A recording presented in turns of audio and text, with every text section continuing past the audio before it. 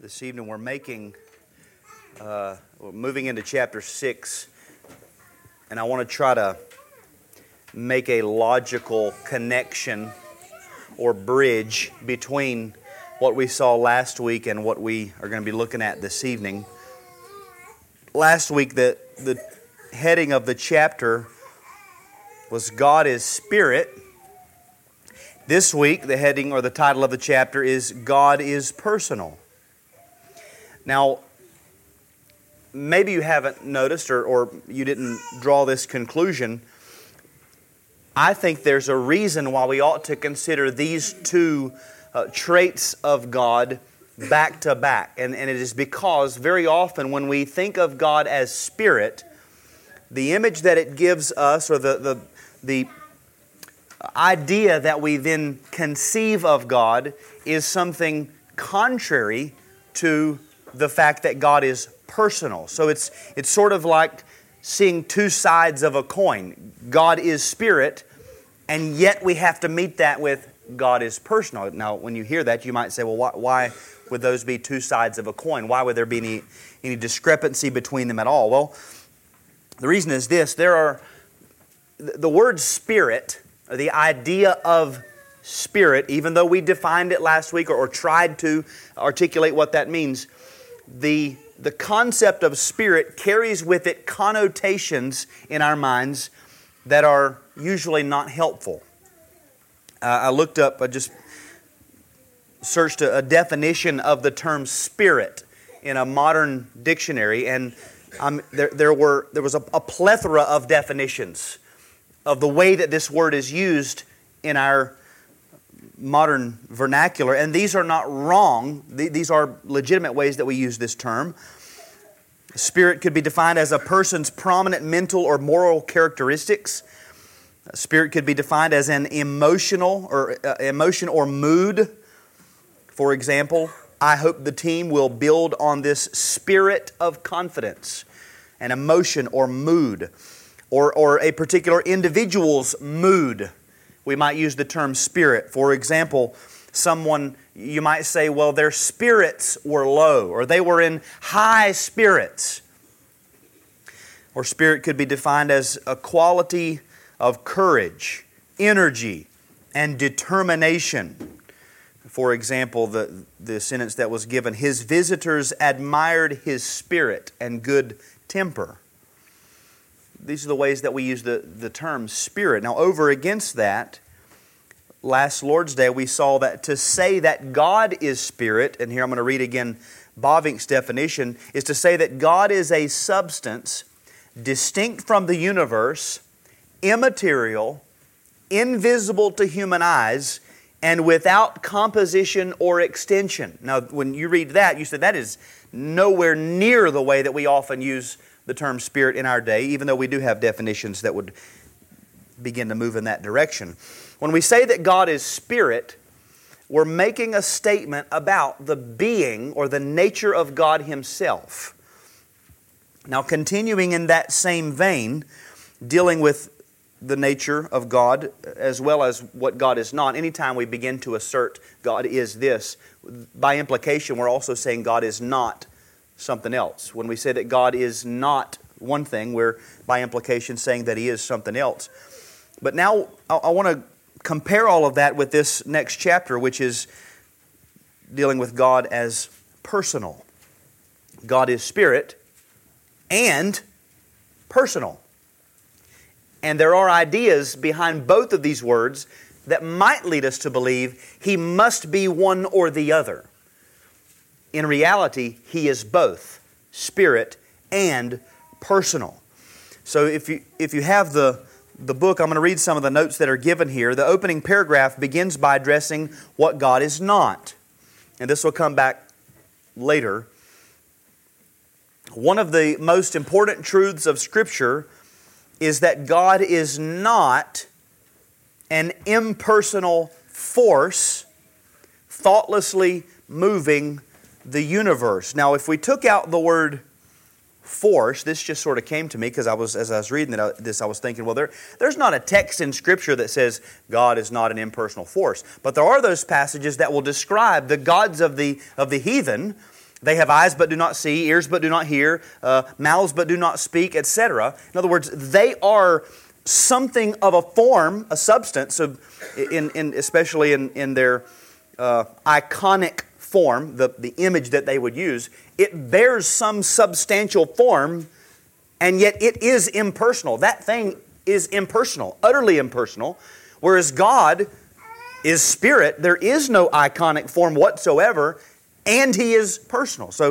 But the point here being, God is not an impersonal force, nor is He a capricious power, coldly manipulating His creation for some selfish end. Now, these are things, an impersonal force, a capricious power, these are things that some might conclude from the notion that God is spirit.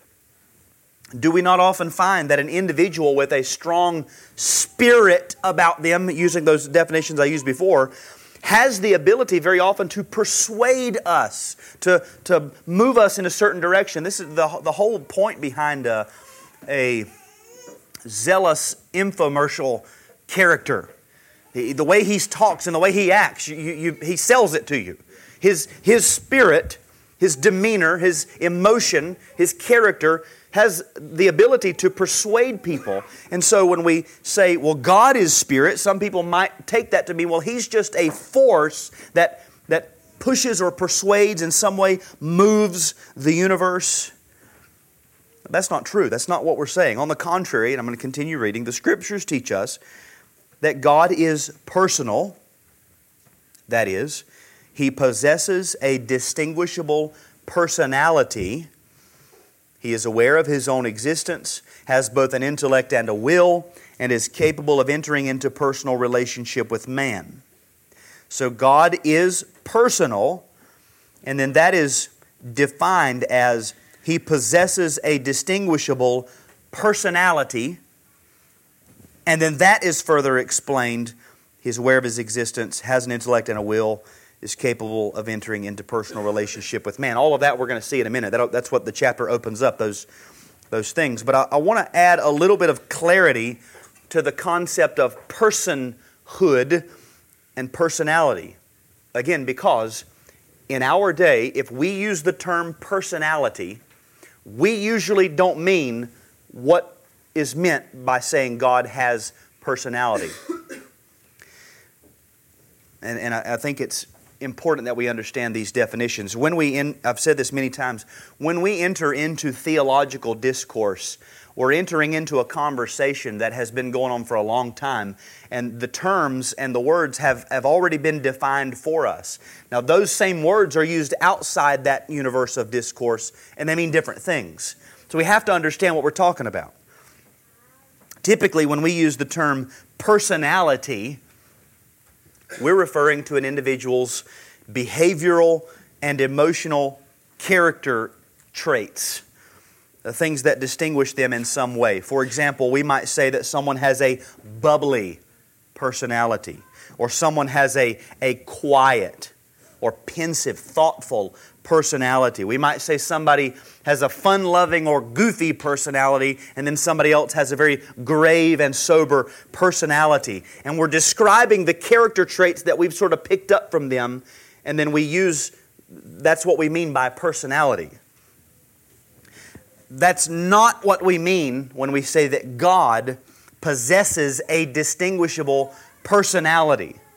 Although there is some connection in the fundamental ideas, and I think we can draw a connection here. This might at least help you make the connection between what we typically think and what is being said here.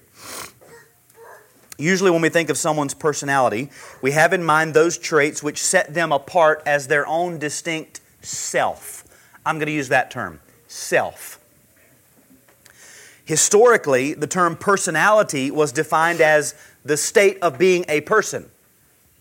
What is personality? The state of being a person. If you have a personality, you are a person. Personality is that which constitutes an individual as a distinct person. What is a person? You're probably thinking of the What is a woman deal? Now we're asking, what is a person? Right? What is a person? When we hear the word person, maybe this is just me, we typically almost draw an immediate parallel between person and human being. A person is just another one of those of the human race. But that's not what the word person means either. The word person comes from the Greek word prosopon, often translated in Scripture as face. Like when you see references to the face of God, the prosopon. The term was used outside of Scripture with reference to a mask worn by an actor in a play. Well, what does a mask do? If you're in a play, you put a mask on, what does that do? Well, that distinguishes you as playing this role over against these other actors, these other parts. Wearing the mask would give them identity A, and that would distinguish them from identity B. If you got this mask on, well, you're this person, you're clearly not this one over here. That's the idea of face, prosopona, the individual character. So a person refers to an individual character who possesses qualities which set them apart as themselves and not others. I am a person. Not because I'm a human being, but because this is going to sound weird, because I am my own self and I'm not you. You are persons because you are your own self and not me. We are individual instances of humanity, human being. We are persons. You are your own self. I am my own self. Now coming back to God, when we say that God is personal, we're saying that He possesses a distinguishable personality, that being qualities which distinguish Him as a specific, identifiable, individual character. Or we could say God is His own self. Maybe it's easier to think of it a different way. Going back to what we said at the beginning. We have stated God is not an impersonal force. What do we mean when we say that? When we say that God is not impersonal, what are we saying? How are we using that word impersonal? Well, we usually mean by impersonal, lifeless, unable to relate, communicate, without internal reasoning abilities, no thought life of their own. That would be an impersonal thing. In other words, to be impersonal is to be reduced almost to the inertness that we talked about last week of matter. No consciousness, no understanding, impersonal. It's just a thing, but it's not a self. Well, then to be personal, to be a person or to have personality is the opposite of all of that. God does have His own life. God is a living, conscious, understanding, reasoning, thinking being. And that's what we see opened up in this chapter. So, there are basically three main ideas that are put forth here, given to prove this assertion: God is a person, God is personal, or God has personality. God is aware of His own existence, God possesses an intellect, and God possesses a will. I'll say this from the outset, and I'll repeat it several times. There is so much anthropomorphic language that we have to use to say these things that it's hard to qualify or clarify every statement that is going to be made. I'll keep doing this throughout, but I'm going to say things that if you wanted to come up later and say, technically this is, I would say you are absolutely right. I just don't know of another way to say it. So anyway, I'll keep repeating this. So number one, God is aware of His own existence. And I'm going to read quite a bit from the chapter here. It may seem unnecessary to say that God is aware of His own existence, but this is one of the most fundamental characteristics of one who has a personality. It might help if you just always think of the word personhood over against personality. That might help us distinguish from the way we typically use the word. This is one of the most fundamental characteristics of one who has personhood, a personality. There are many religions outside Christianity whose concept of God is that of either an impersonal force, Buddhism or Taoism, or an essence that dwells within all things, that would be pantheism. In contrast, the God of the Scriptures is a personal being who is aware of His own existence as distinct from all other beings and things. Now, He even said it might seem like it needs to go without saying, and we wonder, why do we have to say this? But again, think about why this distinction between the God of the Scriptures and the God of Buddhism, Taoism, or pantheism, why this has to be clarified. Because we do have statements in Scripture like Acts 17:25, He Himself gives to all mankind life and breath and everything. Acts 17:28, in Him we live and move and have our being. And so we would conclude everything that has life, all that is living has that life from God. Everything living has its life from God, and yet He is not to be thought of as simply an essence that dwells within all things. He is a self-existent personal being distinct from everything to which He gives life. So we could people might read statements and begin to think, well, if He gives life to everything and everything has life, He becomes the life source. He's in everything. And they begin to move into that sort of pantheistic thinking of God being in the creature itself. Back to personality, the point here is that God is aware of His own existence. God has His very own infinite mind.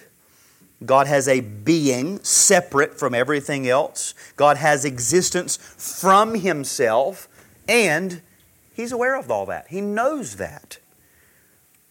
In whatever way we might want to articulate the thought life and perception of God, we simply say God is aware of His own existence. And the first passage that's given here is Exodus 3:14. So we can turn there and look at it together.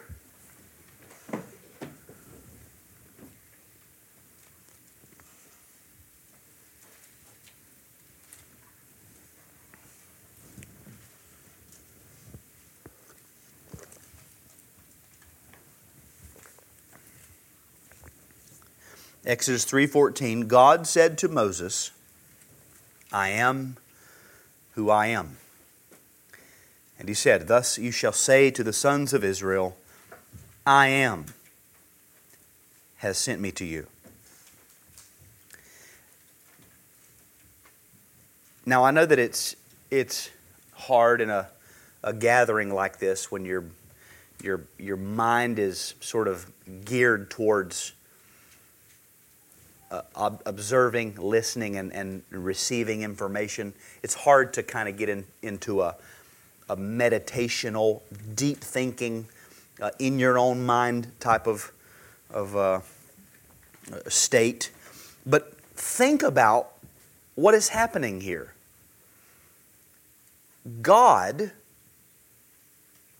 speaks about Himself. He's talking. And He says of Himself, I am who I am. Now, again, I know that if you can't get there, it's like, we hear what you're saying, I don't understand. Get alone at some point and just stop and think about the fact that God is talking about Himself to Moses. He is declaring what He Himself knows of Himself in a way that is formatted for Moses to receive it, for us to receive it, and to try to make something of it, to understand it. I'm convinced every attribute that we could name of God, we can deduce from this phrase, I am who I am, every single one of them. But God says that. He declares what He knows of Himself. Now, we do this often. We will talk about ourselves. We can have false ideas of ourselves. We often think too highly of ourselves, or maybe even think too lowly of ourselves, or we might tend to embellish or withhold something. But God is not that way. When God says, I am who I am, He's declared it fully. All that we would ever need to know of God in that statement. And He knows it perfectly. He's not embellishing. It just is. He is telling us who He is. I'm reading the note here. This declaration is a powerful affirmation that God recognizes His own existence. He knows that He is, and that He is distinct from all created persons and things. So He is aware of His existence. Moving on, the Scriptures teach us not only that God is aware of His own existence, but also that He is aware of His individuality, or that He is aware of His distinctness from all created persons and things. Now we can turn to Isaiah 45.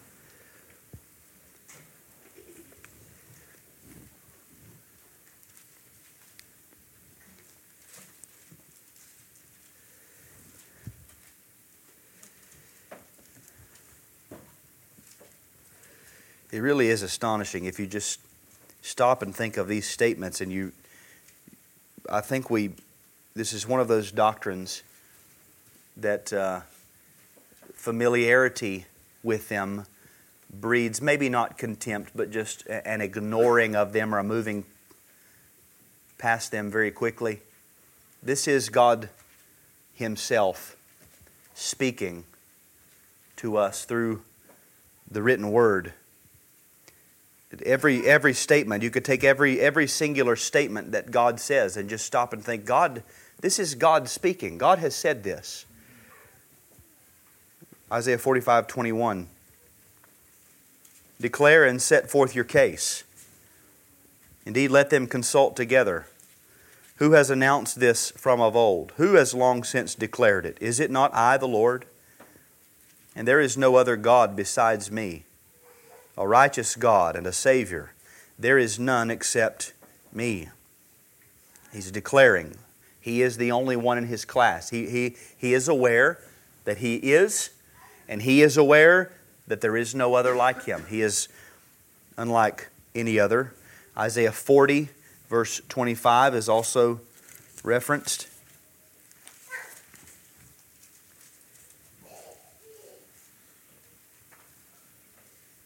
To whom then will you liken me, that I would be His equal, says the Holy One. Again, the Holy One. Think about that. In Scripture, we've said this, and many men have pointed this out, the Bible never takes any time to defend the existence of God. Every statement is just matter of fact. It is. God created. God is. God said. The Holy One. The Lord. I am. Period. End of discussion. The Bible doesn't even give any credence to the concept that we might even want to or need to defend the existence of God, or that He is. It just simply is. It's wonderful. To whom then will you liken me, that I would be His equal? There is none that is His equal. There is none like God. Each one of these declarations proves that God is both distinct and independent from all other individuals and things. That's a tenet of personhood. A person is distinct and individual. I'm a person because I'm not you. I am me, that I have personhood. How do these texts prove this? Well, in each one of these texts, God is the one speaking. He speaks of Himself and what He knows of Himself, and He clearly distinguishes between Himself and all other things. Therefore, God is declaring His personhood. Again, this reveals to us, to speak in a human way, that God has a consciousness of Himself. God knows that He is. God knows most fully and perfectly that He is, and what He is not. And having a conscious awareness of one's own being is a trait of personhood. Point number 2. God possesses an intellect. God possesses an intellect. The intellect is considered to be one of the primary characteristics of personhood. A word, or the word, comes from the Latin word. I don't know if in Latin I'm supposed to use a soft G or a hard G, but I'm going to say intelligere, and refers to the ability to reason, perceive, and understand. According to the Scriptures, God possesses an intellect that goes far beyond human comprehension. Nothing is beyond His knowledge or understanding. The intellect is what we typically equate with the thinking faculties of the mind. We are body and soul. I've said this before. Body and soul. The mind or the intellect is a part of that soul, the immaterial part of us. We're body, we're soul. People will often make statements about their mind or their thought life as if it was its own distinct and separate thing. But that's a part of the inner man, the soul, your thinking. Psychology speaks of things like depression. Well, they have a mental disorder. That's the word, mental. Well, we don't have a mental. We have a body. We have a soul. Either your soul there's a problem in your soul, or there's a problem in your body. You don't have a mental as distinct from those things. But when we speak of the intellect, this is what we're talking about, the thinking faculties of the mind. Now this, I think, would logically precede the former point. Because God possesses an intellect, He has the faculties to be consciously aware of His existence, or we could say God's awareness of His existence is an act of His infinite intellect. Anthropomorphisms galore. I don't know any other way to say it. I'm speaking in human terms. So then we have these scriptures. The first is Psalm 92:5. Psalm 92:5. Again, the point is that God possesses an intellect, or intellect is thought, we might say. Psalm 92:5. How great are your works, O Lord! Your thoughts are very deep. Now, what do we learn from this passage? Well, simply put, that there is such a thing as God's thoughts. God thinks. He has an intellect. Again, anthropomorphism. What does it mean to say that God has thoughts versus God is pure, eternal conception? God has thoughts, and His thoughts are very deep. Romans 11, and turn there, confirms this in the New Testament. Romans 11:33 to 36.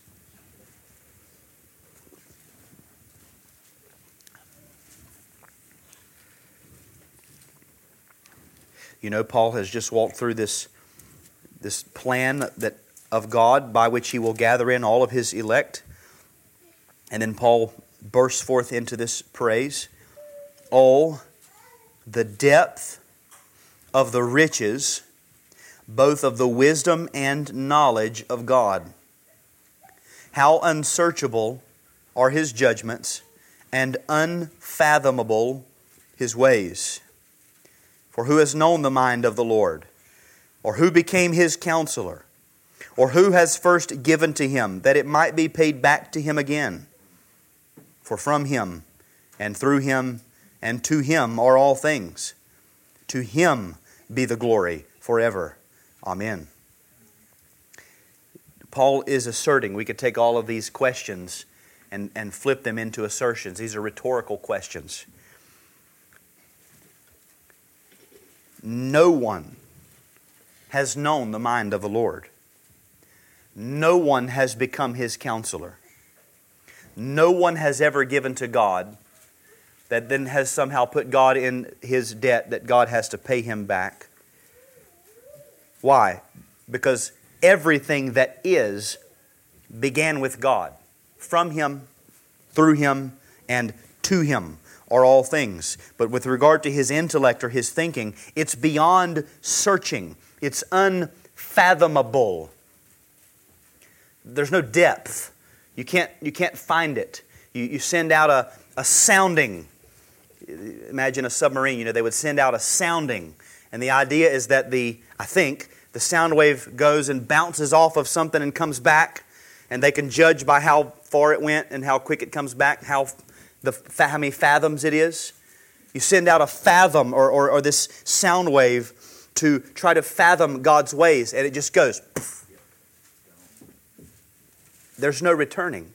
God's thought and God's actions, there is no end to the contemplation of them. There's no study of them. You begin to think, and we know this to be true, and John Owen, I've been reading him on spiritual mindedness. He comes and addresses this fact that when we even begin to give our minds to begin to contemplate God, the unsearchableness of it is like we just walked into an infinite room and we're told to go stand in the corner. And we don't even know where to begin to go. Our minds just, they're gone because He's unfathomable. His thoughts are unfathomable. His ways are indescribable. And the prescription is, so then, pick one particular attribute or truth of God at a time and just settle down on it. You have to, of course, we go to the Scriptures there. But you know that to be true. I'm going to meditate on something about God. All right. His judgments are unsearchable. His ways are unfathomable. Out goes the sound wave. I got nothing. Now, if we also keep in mind God's immutability and His eternality with regard to the intellect of God, it isn't so much that He is thinking, but that He eternally possesses all thought, even of Himself, in one indivisible act of consciousness. God is not thinking in a procession of moments, thought after thought after thought after thought, but God is eternal knowledge, consciousness. He simply knows. Now, the next point is to compare man's intellect or man's understanding with that of God. Psalm 94:11.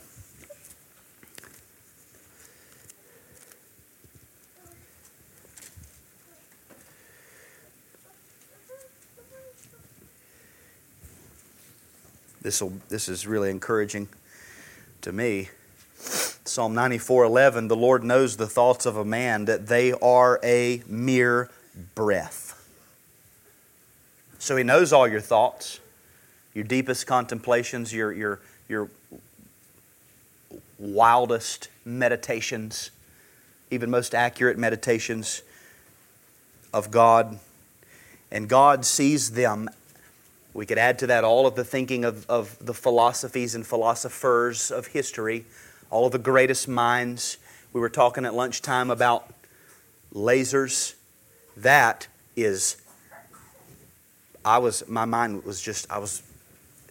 men think on a level that I can't even comprehend. And yet God looks at their thoughts and He sees them as if they were a breath, a brief, vain nothing. You figured out how to create a crystal and smooth it out and send something into it so that the light refracts and builds up power so that it comes out the other side, and a laser with such force and power that it will cut through metal. God says, nothing. That is nothing. Where'd you get your power from? Where'd you get your crystals from? It's nothing to Him. All of our intellect, it's nothing. A breath, puff, and it's gone. 1 Corinthians 3:20.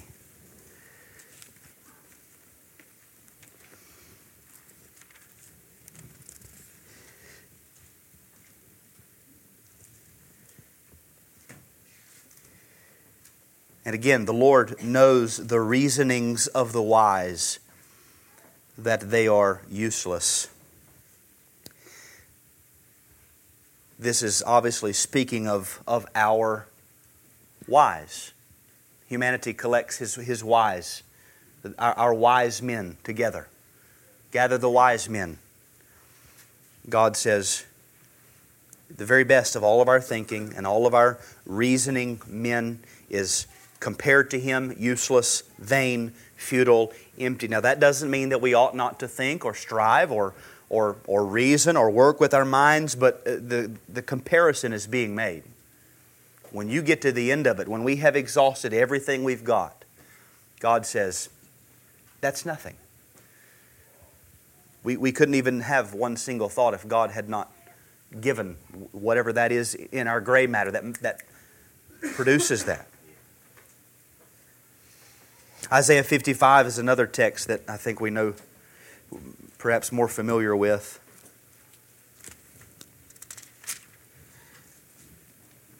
Isaiah 55 verses 8 and 9.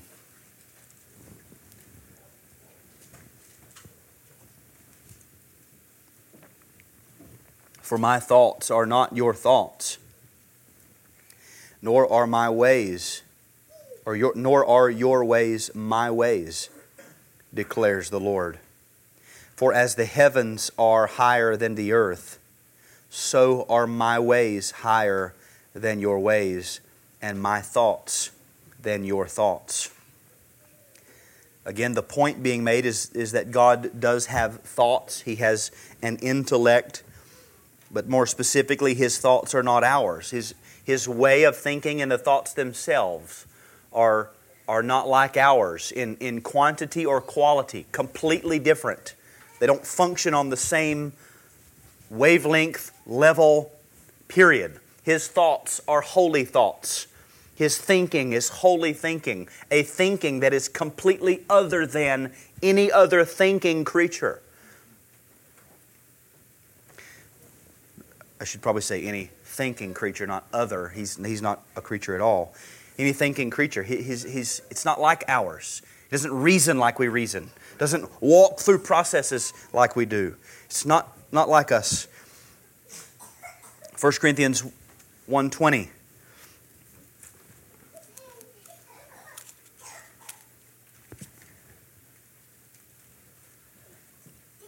And 20 and then 25.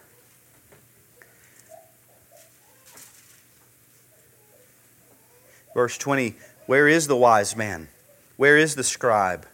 Where is the debater of this age? Has not God made foolish the wisdom of the world? Then verse 25, because the foolishness of God is wiser than men, and the weakness of God is stronger than men. The wording that's used here is supposed to be figurative. When it talks about the wisdom of the world, keep in mind what we've already seen. To God, our thoughts are a breath, a vapor, a vain nothing. Okay?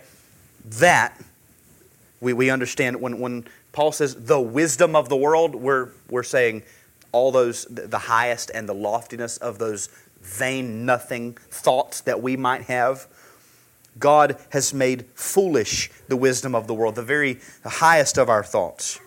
He makes them utter folly. And then the same is true about verse 25, because the foolishness of God is wiser than men, and the weakness of God is stronger than men. Well, we know God has no weakness. God has no foolishness. So when we say the foolishness of God, again, it's a figure of speech. The idea is, if we might try to imagine that,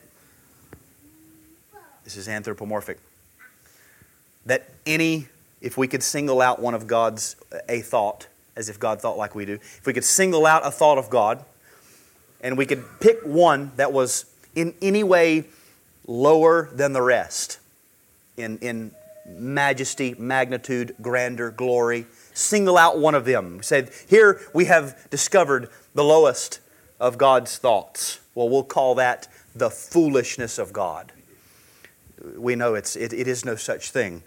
That even that, the very least, we might say, of the thoughts of God, far surpasses anything ever conceived in the minds of men. Think of the most insignificant, inconsequential creature on planet Earth. Find it. You say, here is this thing. Think of little bugs that you see that you wipe them and they just disappear. Wipe them away. Why? Why? That's what we ask. And there we have concluded our wisdom. God created that. God's thoughts are not like ours. His wisdom. That what we would say, that's the foolishness of God. And yet we can't explain it. All we can do is ask a question. What is it? Why does it exist? Does it have intestines? Does it have a mind? How can this tiny thing, and yet God created? All we have is questions. The foolishness, so to speak, of God baffles all of our thinking. And then there's an important application here to be made. God's knowledge and understanding are far beyond the comprehension of finite men. And then we have some scriptures that answer this question. How then can we understand anything? That's another error. If this is true, what can we know? What can we think? God has revealed. God has spoken. The first one is John 1:18 with regard to Christ the Son. No one has seen God at any time. The only begotten Son who is in the bosom of the Father, He has explained Him. In and through the person and work of Jesus Christ, we can learn of God. We often say this when we talk about the Lord's Prayer. Our Father, that's near to us. We know of fathers, earthly, close, who is in heaven. Far beyond and transcendent, far above us. Well, this is the idea here. Yes, God is far beyond our thinking and our comprehension and our wisdom and our understanding. His thoughts are inconceivable. But that doesn't mean that He's so far distant that we have nothing. As a matter of fact, it's the opposite. He is so transcendent that He comes so near to us that He reveals Himself most fully in a way that we can comprehend in the person and work of His Son. So Christ reveals to us the Father. 1 Corinthians 2:11 and 12. For who among men knows the thoughts of a man except the spirit of the man which is in him? Even so, the thoughts of God. Even so, the thoughts of God no one knows except the Spirit of God. Now we have received, not the spirit of the world, but the Spirit who is from God, so that we may know the things freely given to us by God. In other words, through the Holy Spirit, we can have a knowledge of this inconceivable God and even His thoughts. When you read the Bible, you see how God does things, what God says, how God acts and responds. You learn something, a condescension, of course, of the way God thinks, so that you can begin to think on human terms in that way. What does God think about, fill in the blank, some sin? Well, I read the Scriptures. I know what God thinks about it. He hates it. And He works that in me through His Spirit so that I can begin to hate the things that He hates.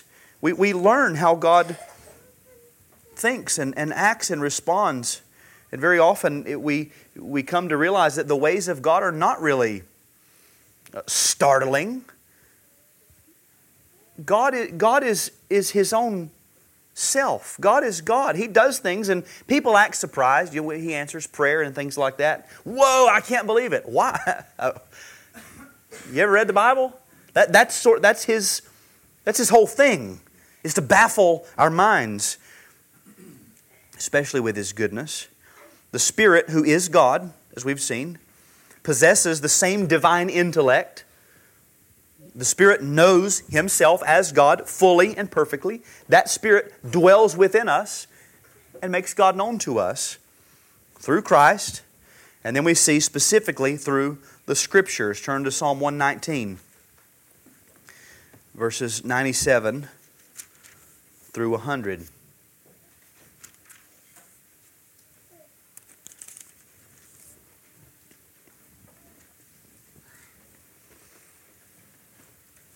all of the Word, but specifically the law. When you study the law of God, you learn how God thinks about certain things.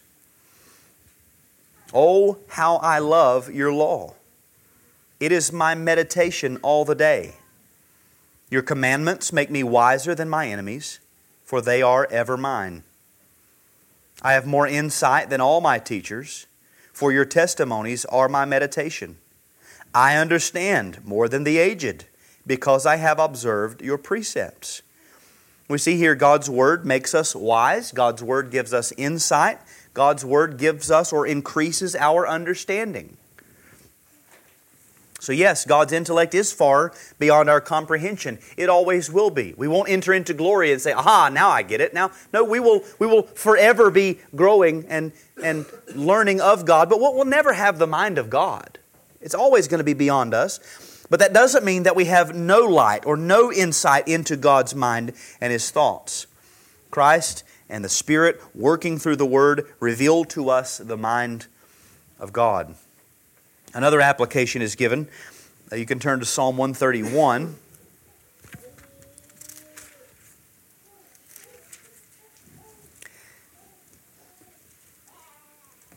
He references Deuteronomy 29, the secret things belong to the Lord our God, but the things revealed belong to us. And then Psalm 131 is answering the question, how should we live in light of the infinite knowledge of God? Throw our hands up and say, I can't know anything, I might as well give up and just run my own way? No. Psalm 131. The heading in this Bible says, childlike trust in the Lord. A song of ascents of David. O Lord, my heart is not proud, nor my eyes haughty, nor do I involve myself in great matters or in things too difficult for me. Surely I have composed and quieted my soul. Like a weaned child rests against his mother, my soul is like a weaned child within me. O Israel, hope in the Lord from His time forth and forevermore. What is the application? We can rest in God. We don't know everything. People with Twitter accounts don't know everything. People with podcasts don't know everything. We don't know everything. Their predictions have failed yet again. Who does know everything? God knows everything. I can rest. I don't have to know everything. I'm not even required to know everything. That's an amazing thought. I actually think that maybe, this is just me personally, this might be a good New Year's 2023 resolution. Not to involve myself in great matters or things too difficult for me. Hey, I don't know. That's my answer. Next. We don't have to. We're not required to know everything. God knows everything. We do not, we will not, we cannot know everything. God does. Therefore, we can hope in Him. Just rest in Him. Childlike trust. Do you think a child, it talks about a weaned child, any type of child, let's think of a nursing child. Do you think a nursing child can explain how the milk comes from the breast into its mouth? No. It doesn't have to. It whimpers, the mother grabs, feeds. It rests. Now, is it consciously thinking, I'll lean upon my mother and trust my mother? Probably not. The mother takes that into consideration. The mother nurses that child. And this is what we have in God. He knows everything. He knows our needs. He knows our whimpers. He's there to meet them, to satisfy, to fulfill, to carry us. Always rest. He knows it. We don't. Rest. Then thirdly, God possesses a will. This is the last point proving His personhood. God possesses a will. The Scriptures clearly reveal that God possesses a will, the power to determine His actions, or what He will do, and the end or purpose of His creation. He can do what He wills with what He has made. God's choices flow from who He is. His will is an expression of His being and disposition. It is important to understand that the will of God and the will of man are two very different things. God is the only one who is completely free to do whatever He purposes in Himself without limitations or possibility of failure. The most resolute decisions of the most powerful men often come to nothing. You see, we have the ability to will and not carry through. I desire, but I can't make it happen. There is none of that in God. That there is no competition with what God wills and then the outside creation or even anything in God that would withhold Him. What He wills is what He does. That they are one and the same. But He has a will. Back to the concept of personality, God is aware of His existence. God possesses an intellect, the capacity to think and reason within Himself. And He possesses a will, which we might think of as the next chronological step in personhood. He has an intellect, therefore He is conscious of His own existence. He thinks with thoughts. We might say He reasons, although it's not like us. And with a will, He can settle down His desires or determine His own plan of actions. Again, for us, this would require a sequence of moments and reasoning. I'll take this piece of information, and I'll take this piece of information, and I'll weigh them. In God, it's simply will. He knows everything all at once. And it simply is. But He does possess this capacity. And then we see the Scriptures that are given simply show that there is... Well, they teach us about the will of God, but they also show there are no limitations. Proverbs 19:21 is the first one.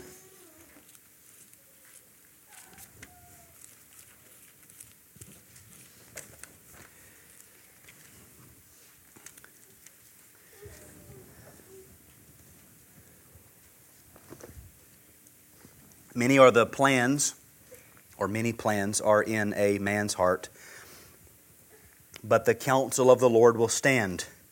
And here the term counsel is to be taken synonymous with purpose or will. The plans of God, God's counsel, God's will stands. We have many plans. We have many ideas. We have many purposes. I want to do this. I'd love to do this someday. Maybe I'll get this done one day, this or that. We are just all throughout the day just a cycle of this stuff. I'd love to do this and this and this and maybe this and this and this and this. Just constantly. Many, many, many. God's plan is settled, fixed. It is. It stands. That's the point. God does not waver or debate within Himself. Though we may say He thinks and reasons, we cannot imagine that this is analogous to our thinking and reasoning, which requires us to take time to weigh various options, come to a conclusion, and then try to see how that competes with the rest of the world around us. That's not how it is with God. The will or the counsel of God is in God from eternity and cannot change. The counsel of the Lord will stand.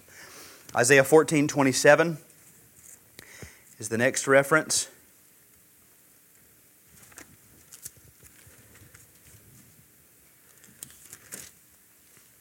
For the Lord of hosts has planned, and who can frustrate it?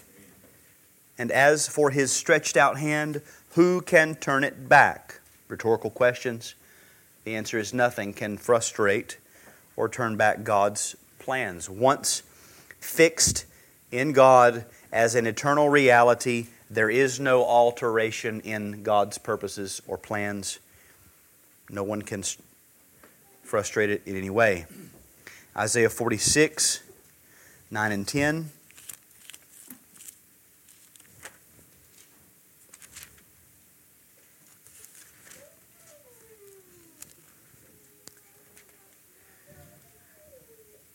Remember the former things long past, for I am God and there is no other. I am God and there is no one like me, declaring the end from the beginning, and from ancient times things which have not been done, saying, my purpose will be established, and I will accomplish all my good pleasure. God has a will. There's no limitation, no hindrance. Nebuchadnezzar was one who learned this the hard way. We can look at that in Daniel. These are passages of Scripture that need to be fixed in our minds.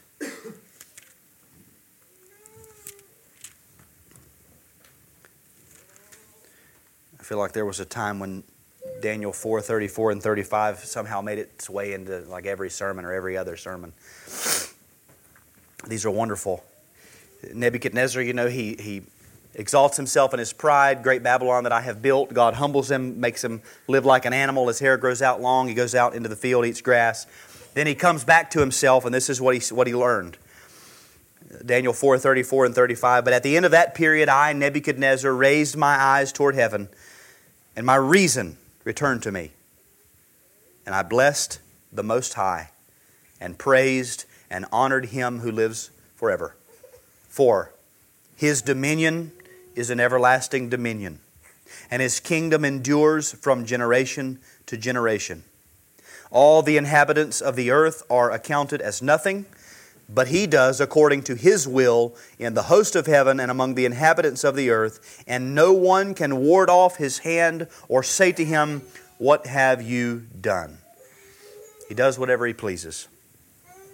In Ephesians 1:11, Paul says, "We've obtained an inheritance, having been predestined according to His purpose, who works all things after the counsel of His will." All things are after the counsel of God's eternally fixed will, or we could say God's eternally fixed will establishes the pattern after which all things will be worked. The will came first. The decree of God was first. God's plan, God's purpose. Then He begins to unpack and unfold it in creation and providence. The next point says, although God's will cannot be limited by any person or force outside of Himself, there are some things that God will not do simply because they contradict His most holy and righteous character. According to the following Scriptures, what are some things that God will not do? And how is this a comfort and a blessing? And I'll just read these quickly. Titus 1:2, in hope of eternal life, which God, who cannot lie, promised long ages ago. God cannot lie. Everything He says is true. All of His promises are settled. 2 Timothy 2:13, if we are faithless, He remains faithful, for He cannot deny Himself. It's not possible for God to deny Himself. Though we cannot attain to any knowledge of God apart from revelation, and even with revelation, we cannot fully comprehend God, He cannot lie, and He cannot deny Himself.